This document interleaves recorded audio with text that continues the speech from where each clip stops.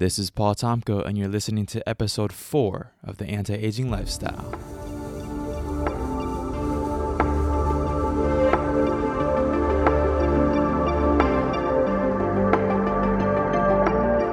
Look, you only get one shot at this thing called life, and your lifestyle, the decisions you make every day, are either making you age faster or slower. Anti-aging is my passion. My goal is to give you the tools to live a long, healthy life. And of course, make sure you look good along your journey. I don't have all the answers, but I'm going to use this podcast to help find those answers so we can all live our best life. Let's get started.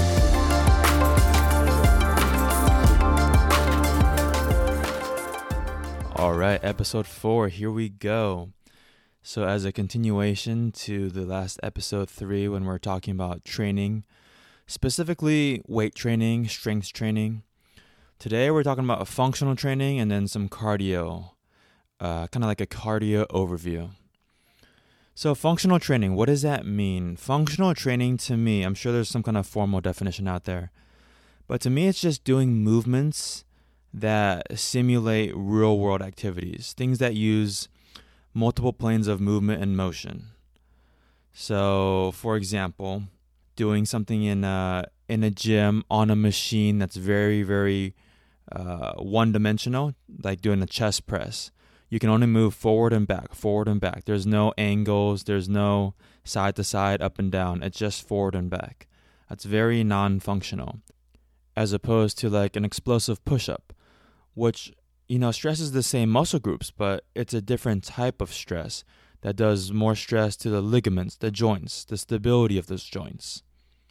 So similar to how I kind of broke down all the different muscle groups for, strength training, resistance training to help stimulate those muscles to grow and shape you to look a certain way. I'll kind of give you a few examples of more functional movements for each of the muscle groups. Biceps and triceps. So in general, when you're doing bis and tris in the gym, for the most part, they're going to be very, very isolated, non-functional movements, like a preacher curl where your arms are isolated, or an overhead extension. These are very, very isolated, unnatural movements that, they'll make your arms grow and make them look bigger and look stronger, but not very functional. Some examples of a more functional movement that would still hit those same muscle groups. For biceps, you could do like a pull-up where your hands, your palms are facing towards yourself. Doing pull-ups like that. Using battle ropes. You see those big black ropes in the gym. Those are called battle ropes. And there's different exercises that you can do with them, but when you work in battle ropes very, very quickly, explosively, you are using both biceps and triceps in a very functional way.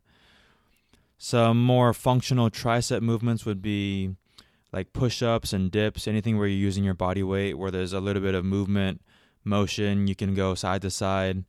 You're using gravity, but you're using your body weight in a way that is much, much more functional than like a machine press or a machine dip that only goes up and down or in one dimension. Now, of course, you could get even more and more functional, right? You could go from push-ups to explosive push-ups with a clap to explosive push-ups off of a Bosu ball into a clap, into a medicine ball. Like, you don't need to get too crazy with it, right? There is a fine line where if you try being too functional, you open yourself up to higher risk of injury, which is the last thing that we want. So it's good to be more functional with movements when you can, but not at the expense of technique and form and things that lead to injury.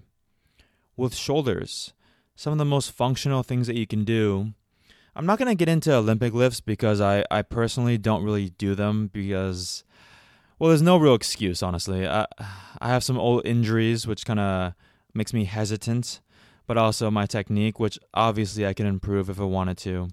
But the point is, I don't do a lot of Olympic lifts, so I'm not going to really talk on those too much. Of course, there are very functional shoulder movements that are Olympic lifts, like the snatch, the clean and jerk. But again, those aren't my expertise, so I'm not going to touch on those right now. But more functional shoulder movements that I do occasionally would be like a one-arm dumbbell press. I told you a little bit about this movement that I do occasionally in the last podcast episode. But it's something like using a real stable base with your legs, a strong position, and coming down almost like an Arnold press. So your palms rotate towards you at the bottom, and you explode up, drive the dumbbell up as you come up. That's a very functional movement, much more functional than something like a machine lateral raise for shoulders, right? You think about ab movements if you're training your abdominals. Something like a machine crunch is not very functional, right? You literally are just crunching in a machine, not very representative of how you might have to use your core or your abs in the real life.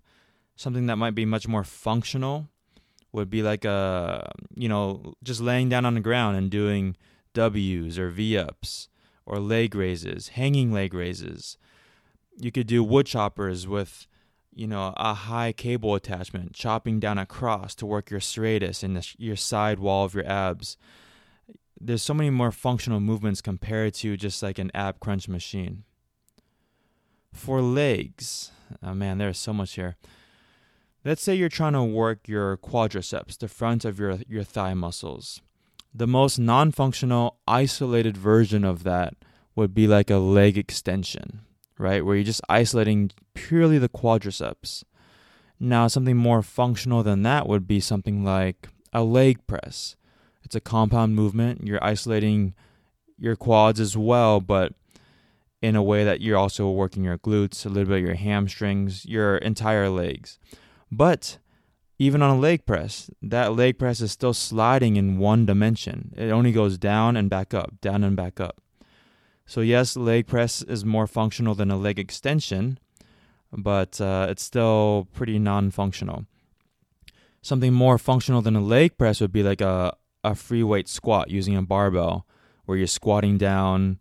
You're able to shift back and forth if you need to really adjust down to get comfortable into a squat. Something even more functional than a squat would be like a jump squat.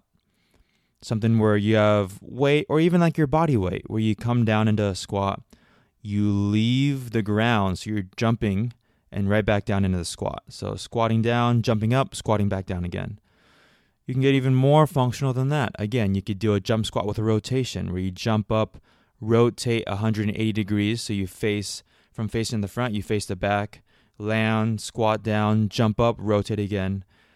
You could rotate even further, but something that I do in my training is jump squats with a rotation. Again, these are just examples, so you can understand what more functional movements might look like in your training routine. Again, no need to get too crazy with it. I don't need you doing a jump squat off of a Bosu ball onto a box, and don't hurt yourself here. The point is to do more functional movements, not to get hurt. So now the question is, what would be the best time to add functional movements to your routine during your workout? Two kind of schools of thought on this. One is to do a more functional movement. Say you're working, your legs. Would you want to start with jump squats once you're warmed up to kind of get everything prepared for your heavy leg workout, where you're going to be doing heavy squats and lunges and deadlifts? That's one school of thought. You can do light functional movements to warm up your body, warm up your legs, warm up the tendons and the joints. Another school of thought is to finish your workout with functional movements. So warm up well. You do all the heavy compound movements, your lunges, your squats, deadlifts, leg press. And then once your muscles are super fatigued and your muscles are stimulated to grow, you finish up with something lighter, like a functional jump squat, maybe 5 sets of 20 with a drop set at the end. Some kind of functional movement that uses maybe not as much heavy weight, but more just explosiveness, using your body weight as more of a finisher move, which is what I tend to do. I tend to start, if I'm doing legs, I'll do, a good warm-up always, whether I'm, using body weight lunges, rolling out on a foam roller, starting with maybe some light leg extensions just to warm up my knees. I'll go through my heavy compound movements, my deadlifts, my lunges, my leg press, maybe Romanian deadlifts if I'm hitting my hamstrings that day. And I'll finish with more dynamic movements, like a jump squat, or, even lunging. Here's a great example of lunges that's more functional. So you see a lot of people doing lunges in a Smith machine. A Smith machine, for those of you, most of you guys know what it is, but it's like a squat rack, but the Smith machine allows only up and down movement. So there's no side to side for most Smith machines. There's other ones out there that move in different directions. But a normal Smith machine just goes up and down. So you might do lunges in a Smith machine where you're only going up and down. A more functional version of that would be doing stationary lunges where you're standing upright. You have maybe a barbell or dumbbells in your hand to kind of load you up with weight. And you're doing lunges just up and down with your body. Again, you can move a little bit when you're using just your body, much more so than you would in a Smith machine. Something more functional than that would be like a Bulgarian split squat, where you're doing body weight lunges, maybe holding weight, but your back leg is up on a chair or a bench, which makes you have to stabilize yourself even more because you're focused more on the front leg and there's less stabilization. Something more functional than that would be walking lunges, where you have weights either in your hands, maybe it's just body weight, maybe you have a barbell across your back, and you're literally walking, lunging, moving forward. Again, a lot more freedom of movement, a lot more degrees of freedom. It's very functional. And even more functional than that would be hard to describe. It's almost like I'm skipping, but I come down into a lunge at the bottom of each skip. So I lunge and then I drive up into the air. I leave the ground, driving up, and then you land back down into the next lunge. So an example, when I'm doing my lunges, I normally do dumbbell lunges. So I warm up, I'll have dumbbells, one dumbbell in each hand, and I'll go down and back. On my last set, I have my heaviest weight. I go down and back, drop that weight, grab a lighter weight. I'm doing a drop set, down and back. Grab an even lighter weight, down and back. Then I use my body weight. And on body weight, I do these kind of lunge skips that I was talking about, where I lunge down and I drive up as hard as I can and I leave the ground, driving up into the air and land back down in my next lunge. So that's a way of being very functional, very dynamic, and it's a great way to kind of burn out your glutes, your quads, your hamstrings in a way that's fun but also very functional. So that is kind of the overview of adding functional movements to your routine. I hope that kind of overview allows you to understand what's functional and what's not. And again, I just encourage you to add more functional movements to your routine where they make sense to, so that you're prepared more for the real world, so that you're not doing things in the gym that, bulk up your muscles and make you look a certain way, but then out in the real world, you actually try to do something and you hurt yourself because you don't have those tendons and ligaments moving in a way that actually represents all of the different degrees of freedom that you experience out in the real world. Now, cardio. Let's talk about cardio. Everyone loves cardio, not. Now, cardio is just a general term that we give to working out in a way that tends to stress your cardiovascular system over just, say, stimulating your muscles to grow. There's obviously many different types of cardio you can do. In general, a lot of people see cardio, they seem to associate cardio with fat loss. So it's like, if you want to get in shape, I need to lose a bunch of body fat or get my summer six-pack going, they automatically think cardio equals fat loss. Cardio is necessary for fat loss, which is not true. Obviously, you don't need cardio to be very, very lean. If you want to lose body fat, all you need to do is create a calorie deficit. That could be from eating less food. That could be from working out more. It doesn't have to be cardio. You could lift more. You could do more functional movements, and that would increase your calorie burn, and you could lose body fat. You could get very, very lean, very shredded without any cardio. That being said, I do believe that cardio, when done properly, is a very good thing to have in your routine for a couple reasons. It stresses your cardiovascular system in a way that is very hard to replicate with weights.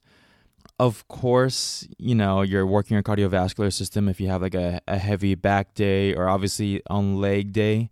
Normally legs are very difficult because they are so demanding on your cardiovascular system, your lungs, your heart, etc. But in general, I think cardio, when added to your routine intelligently, can be very beneficial to your overall goals for getting lean, boosting your metabolism, and just boosting your overall health. Now, there's two main forms of cardio that most people are familiar with, and I'm going to touch on them both. One is called high-intensity interval training. The other one is called low-intensity steady state.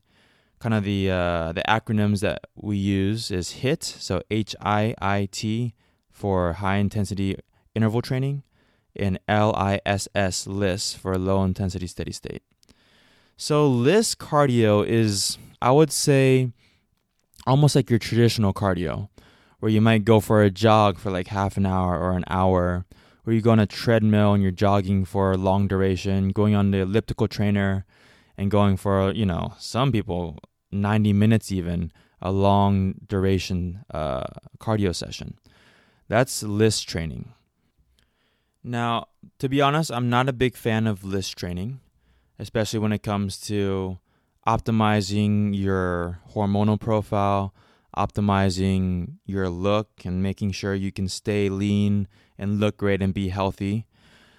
There's a couple things that LISS does that is not in your best interest necessarily when you compare it to HIIT.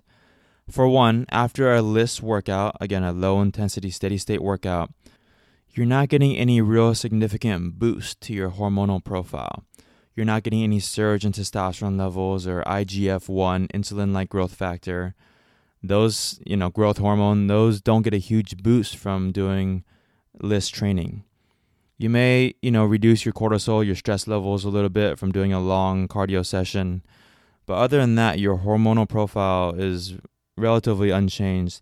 In fact, if you do too much LISS training, like say you're running an hour a day or 2 hours a day, studies show that you can actually hurt your testosterone levels and hurt your beneficial hormones by lowering them because you're doing too much, you're almost breaking down your body. Another kind of negative of doing LISS training is you don't really get much muscle stimulation. So say you're walking on a treadmill for an hour, hour and a half, or using the elliptical. Yeah, you're working your body, you're using your heart, getting blood flow, but you're not stimulating any muscle to grow, which, again, is not going to shape your body anyway. It's just going to, yes, you're using your body, which is, again, it's good, but you're not shaping your body anyway. There's no muscle stimulation happening. And again, partially because there's no muscle stimulation happening, you're also not getting any real metabolic boost. It's very minimal. For example, after your workout's done, again, using the example of walking on a treadmill for an hour, during the workout, your metabolism is going to be elevated while you're doing the exercise, especially the harder that you go, if you have like an incline, going fast, etc. But once your workout is done, your metabolism is going to go back down to its baseline level very, very quickly. There's almost no afterburn effect. That's what I like to call it. The boost that you get with your metabolism after a workout. It's kind of the afterburn effect. And with LISS training, you get almost no afterburn metabolic boost. And there's also, to be honest, I don't know about you guys, but for me, doing LISS cardio is super boring. Super boring. You're on there for a long time. It's not very fun. It's not necessarily comfortable, right? You're still working. And it's such a long workout, like an hour, 45 minutes at least, hour and a half. Some people even do 2 hours. To me, I am bored out of my mind. So that is, to me, a negative. Because if it's not fun, if you don't enjoy it, it's going to be harder to do it.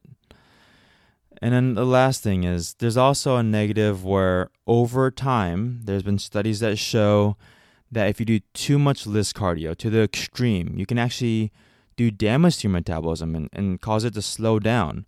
Now, this sounds weird, right? Like, why would working out cause my metabolism to actually slow down? Well, think about it from a survival mechanism standpoint. You look at like a long-distance runner, an ultra-marathon runner. Maybe he is going for a 30 or 50-mile run in a single day. his metabolism, because he's constantly doing so much list cardio, has actually slowed down over time just so that he doesn't burn through a crazy amount of nutrients to the point that he would burn through all his muscle tissue and his fat tissue, and he would eventually just die because he's burning so fast with his metabolism. To survive, his body has to adapt. It has to slow down the metabolism so that he's not burning as many calories during his run. Otherwise, he just wouldn't be able to survive. For example, if I were to run 30 or 50 miles in a single day, I would burn, for me to not lose weight, I would have to eat, this is just an example, of course, but I'd probably have to eat like 10,000, 20,000 calories, like a stupid amount of food, because my metabolism is super fast. It's in a evolutionary standpoint, a fast metabolism is almost inefficient. It's almost not ideal, right? Because the faster your metabolism, the more you have to eat to maintain your weight. So in that sense, again, we want a fast metabolism so that we can stay lean and have a great body that's healthy. But from an evolutionary standpoint, a fast metabolism sometimes was a negative thing back in the day. So say this marathon runner and I are both doing 50 miles. We're going for a long run. I'm burning, because my metabolism is so fast, in one sense kind of inefficient in a way, I'm burning a ton of calories. For the marathon runner that trains like this all the time, his body has adapted, it's used to it. His metabolism has slowed down so it doesn't burn through nutrients as quickly. He's able to do these 30, 50-mile runs and maybe eat only 5,000 calories a day. Still a good amount of food, but he's not going to die by eating a smaller amount of food because his body has adapted. It's changed itself to adapt to the stress that it puts it under. So this is not a good thing for us. We do not want our metabolism slowing down from cardio. That's not a good thing. That means it's easier to gain body fat. Again, your body, from an evolutionary standpoint, would love it if you had a bunch of extra fat tissue, adipose tissue, a bunch of fat stored on your body, because that means it could survive longer if there was a famine. For us, we want to look good. We want to be healthy, but we also want to look good, right? We want to have a tight, strong body that is aesthetically pleasing to the eye and also healthy. Now, what's good about list cardio? I've pretty much shat on it pretty tough here. So what's good about list cardio? There are, of course, some benefits. It's better than not doing anything at all, for the most part, right? You're moving your body, which is important for health. You're getting more blood flow, so you're just moving blood flow around your body, which helps with removing waste from your cells. Overall, more blood flow in your body is just a good thing. If you're sick, say that you're really sick, you have the flu or you just have a cold, you feel really down and kind of tired, going to the gym and doing a list cardio where you just get the blood flowing and get some movement going can be a very good thing to help you recover faster. But it's not going to do a lot of stress to your CNS, your central nervous system, which is a good thing if you're sick. The last thing you want to do is when you're tired and weak and recovering from illness to go into the gym and go super hard doing a HIIT cardio session. That could actually make you more sick because your immune system is compromised already, your energy levels are low. So in this case, a list cardio workout is beneficial because you're getting blood flow, you're moving your body, you're getting those waste products, pushed out of the cells, but you're not stressing your CNS system in a way that's going to hurt your recovery, getting over your sickness. And, if you want to go to the gym and read a book or watch a movie, list cardio is definitely the way to go. Just kidding. Leave the movies and books at home, guys. Come on. We got work to do. So HIIT cardio now. What's good about HIIT cardio? Well, basically just the opposite of list cardio, right? So from a hormonal standpoint, you get a huge boost from doing HIIT cardio. After a hard HIIT workout, similar to after a hard lifting workout where you're using, resistance and weights and bands or whatever you use for resistance. If you train hard, you get a great hormonal spike. Your testosterone is elevated. Your insulin-like growth factor, IGF-1, is elevated. Your growth hormone is elevated. These are all great things that are going to help you build more muscle, lose body fat, and just make you overall very healthy. Now, again, the opposite of LISS cardio, in terms of muscle stimulation, you can actually get some great muscle stimulation from doing HIIT cardio. For example, say you're doing hill sprints or jumps up a hill. If you're being very explosive and doing HIIT cardio, you can stimulate your quads, your hamstrings, your glutes very, very effectively during a HIIT workout that causes it to build muscle and shape itself in a way that's of course pleasing from an aesthetic standpoint, but also makes you stronger. And you just don't get that with LISS cardio. If you're just walking up a hill, you're not really stimulating muscle to grow. If you're doing frog jumps up a hill, you're going to cause your glutes to get bigger and stronger. Your hamstrings, your quads will get stronger and tighter, more toned. Again, talking to, men and female differences. Men have so much more testosterone than the average woman. So a guy might get a lot more mass from his glutes and his quads and his hamstrings doing HIIT cardio uphill. Females typically will just get more toned, tighter. You might get a little bit more shape in the glutes, but it's not going to make your legs super bulky. Again, don't worry about that. From a metabolic boost, we talked about the afterburn effect. You get a huge afterburn doing HIIT cardio, especially like a very hard HIIT session. Doesn't have to be long. That's one of the benefits of doing HIIT cardio. Normally the workouts only take 20, 25 minutes, 30 minutes tops compared to like an hour and a half of a LISS cardio session. But you get a huge metabolic boost. Let's say during your workout, these are just made up numbers I'm using, but let's say during a workout, you do a LISS cardio session, low intensity, for an hour. Maybe you burn 500 calories over that workout. Over the next 24 hours after that LISS cardio session, after that 1 hour of the treadmill work, again, you burn 500 calories during the workout. After the workout, for the next 24 hours, maybe you burn another 300. Nothing too crazy. With a HIIT cardio session, you go super hard. Let's say during a 30-minute HIIT cardio session, you burn 600 calories. Again, not much more than the LISS cardio, right? It took you half as much time, which is a good thing. But instead of 500 calories, you burn 600 calories. Again, not that much more during the workout. But the afterburn effect, the next 24 to 36 hours after that HIIT cardio session, you're going to burn so much more calories. You get such a larger metabolic boost. Now, again, I'm not going to these are just examples, right? I don't know the exact amount of calories that you're going to be burning over the next 24 to 36 hours is very individual. Depends on your body size, male or female, how old you are, how much muscle mass you have. There's a lot of variables here. But for my example, just for example's sake, say you burn 600 calories during your HIIT cardio session. Over the next 24 to 36 hours, you may burn an extra 800 or 1,000 calories just from the afterburn effect. Again, the workout is done. It only took 30 minutes. But your total calorie burn for the whole workout plus the afterburn effect is over 1,000 calories, maybe 2 or 3 times, maybe even more of what you get for a LISS cardio session, which is awesome, right? More bang, more results for less time working. Yeah, the HIIT workout's going to be a lot harder, but you get so much more benefit. In terms of boredom, I have never really been too bored with a HIIT cardio session. For one, those workouts tend to be a lot faster, right? Once I warm up, my HIIT cardio may only take 20 minutes, 25 minutes. You don't have really the time to get bored.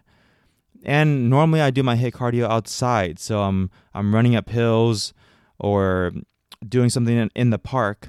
So there's all these different, degrees of motion and freedom to move. So it's much more stimulating to the mind. You're out in nature, you're breathing fresh air. So you don't really get bored like you would maybe on a long jog where you're just zoning out for an hour and a half. Another benefit from HIIT cardio is you get a boost to your lactic acid threshold. Now, the lactic acid threshold is basically when you're working out, say you're doing push-ups, for example. There's a point when you're doing push-ups where there's so much lactic acid going into your muscles, your chest, your triceps. At a certain point, the pH levels in those muscle cells, those muscle fibers, it gets so low, so acidic, that those cells actually stop working. They aren't able to fire anymore. They aren't able to expand and contract anymore. And at that point, you hit muscular failure. So a HIIT workout is something that would actually improve your lactic acid threshold, allowing your body to deal with lactic acid and remove it from your cells much more efficiently, allowing you to work out harder and longer, which is awesome, right? In the gym, we're trying to transform our bodies so that we're strong and fit and healthy. The last thing we want is our muscle cells, our muscles, our fibers, our muscle groups to be burning out before we're really had a good workout. So by doing HIIT cardio, you get a boost to your lactic acid threshold, which is awesome. So that's a lot of good stuff, right? Those are a lot of benefits with HIIT cardio. So what's the negative? Why would HIIT cardio be a bad thing? Well, there's two things that come to mind off the top of my head. One is, the opposite of what we just said earlier. If you're sick, if you have, fever and you're not feeling well and temperature, or you have a cold, you're overcoming something, the last thing you want to be doing is going through a hard HIIT workout, because a HIIT workout is going to stress your central nervous system, your CNS. And if you're already, tired and kind of your immune system's compromised and you're very depleted when you're sick, trying to recover, you can actually do more damage than good because your body's trying to recover. So don't hit it while it's down in a sense, So that's one negative. One other potential negative of doing HIIT cardio is because HIIT cardio is much more explosive, you're primarily using glucose for fuel. And a downside to that is if you're on a low-carb diet and your body hasn't yet adapted to being low-carb, then you may have a hard time pushing the intensity on HIIT cardio because you may just feel tired because you don't have enough glucose levels. Your cells are depleted from glucose, and it's just going to be harder to do that HIIT workout. And in that scenario, this cardio may be seen as a more beneficial way of doing cardio. Again, this is complicated, right? When we're talking about how your nutrients are being broken down, whether you're in ketosis or if you have adequate glucose levels. But, and there's another thing, right? If you go low carb, if you're going in ketosis on a keto diet, very low carbs, high protein, high fat, if you do that for a long enough period of time, your body will adapt and it will find other mechanisms to create glucose from what you're eating. But again, this is more, and once it has adapted, you can do HIIT cardio.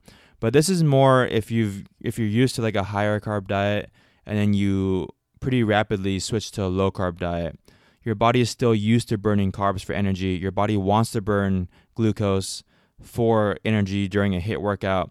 And if your body hasn't adapted yet, if you're still in that 4 to 6 to 8 week window where your body's adapting to a more ketogenic diet, you're going to be in a world of misery if you try to do a HIIT cardio. Again, we can talk more into this in detail later when I interview some keto experts and we talk about this topic. But just another side note.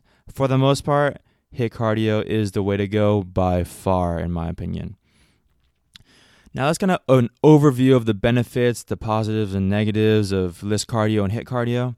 I'll give you a couple examples to end this episode with how you might do HIIT cardio. I kind of talked up HIIT cardio pretty well now.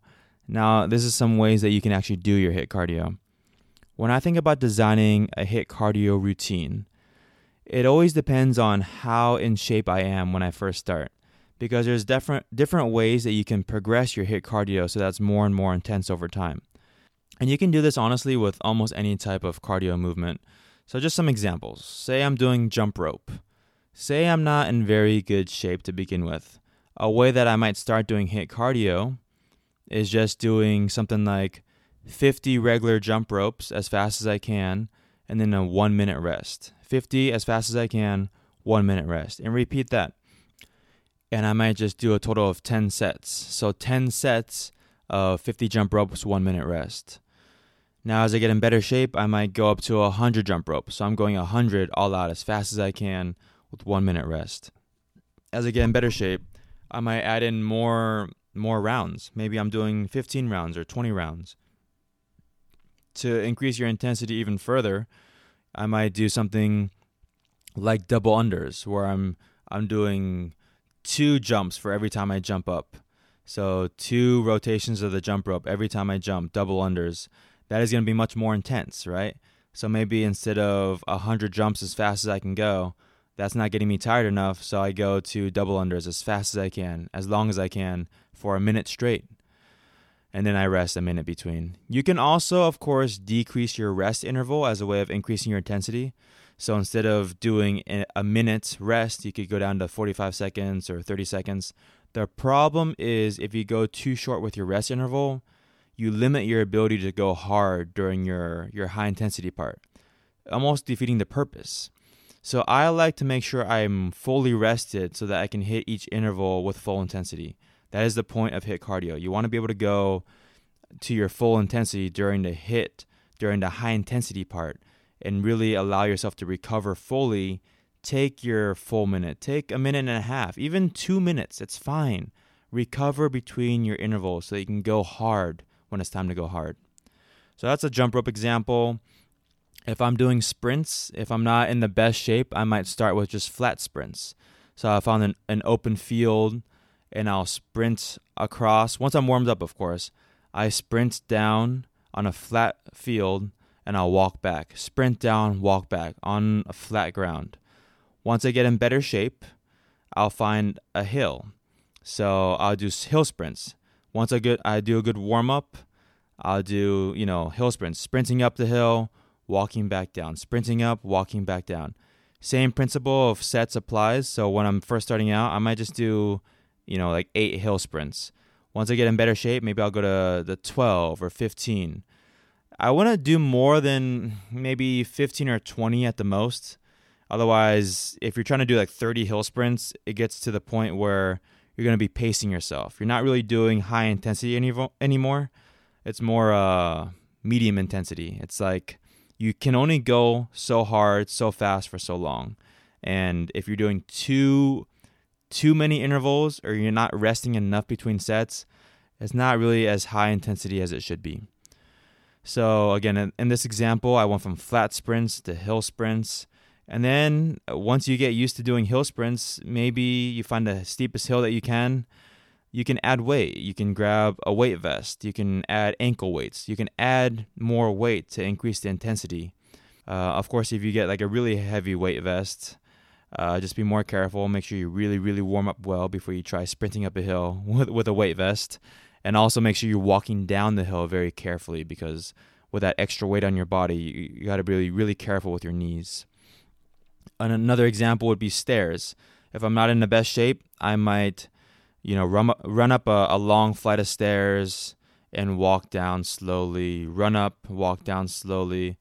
Once I get in better shape, I'm going to make sure I'm going as fast as I can to the top. Maybe before, when I'm not in the best shape, I'm going at like 70% speed. Well, once I'm in really good shape, I'm going to go all out, balls to the wall, 100% speed, going up the stairs. Make sure you're careful. Don't trip and hurt yourself. But as fast as I can up the stairs. And as I get in better shape, I'm going to, again, you want to be careful, but you would come down the stairs faster, very carefully, but faster when you're in better shape, because you're trying to decrease that rest period.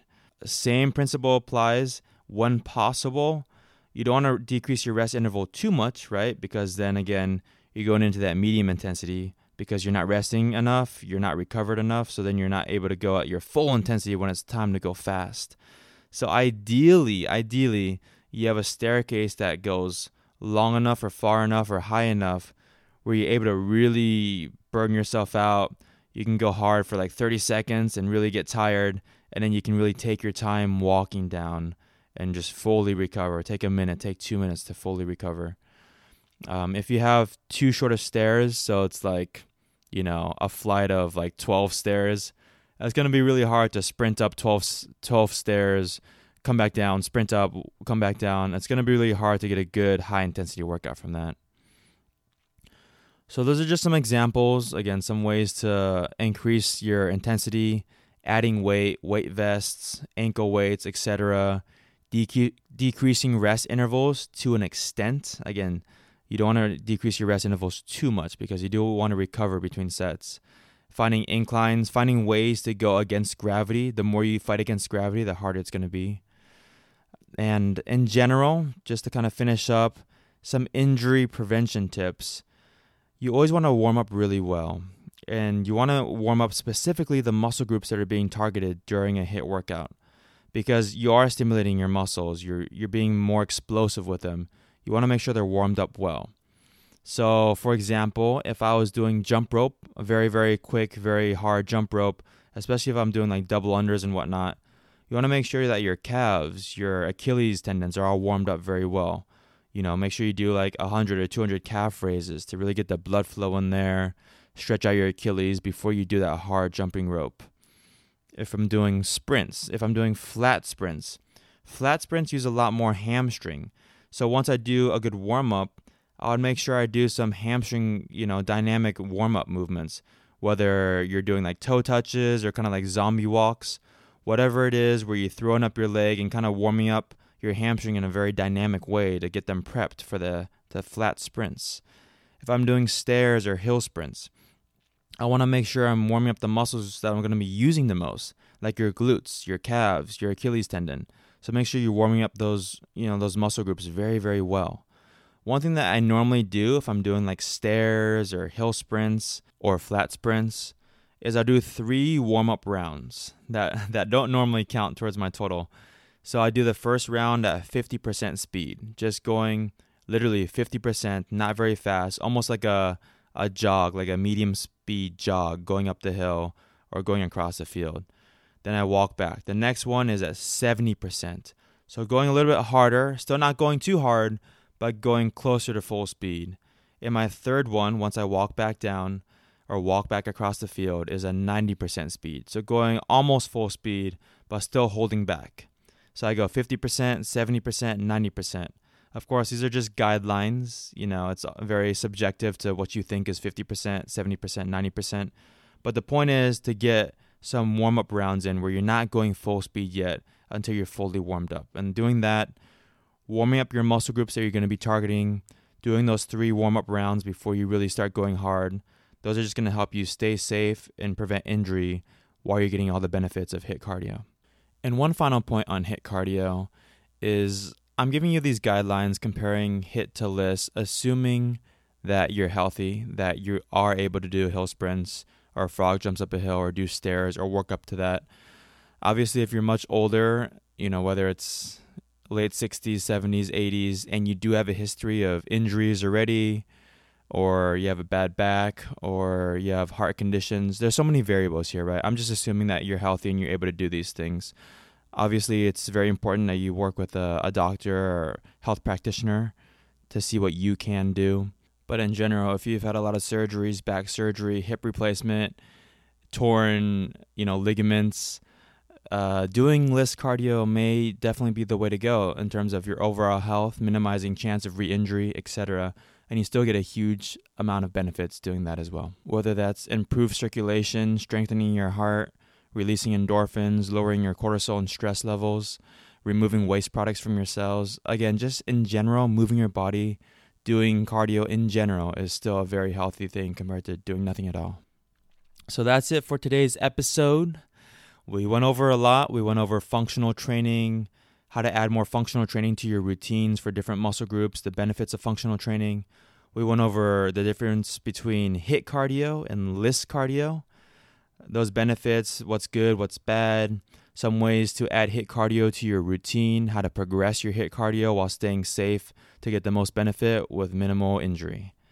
Hope you enjoyed this episode. That's it for episode 4. If you're getting value from this show, please leave a review. Make sure you subscribe. That really helps me grow the show so I can help as large an audience as possible enjoy their own anti-aging lifestyle. And now stay tuned for Tomko tip number 4.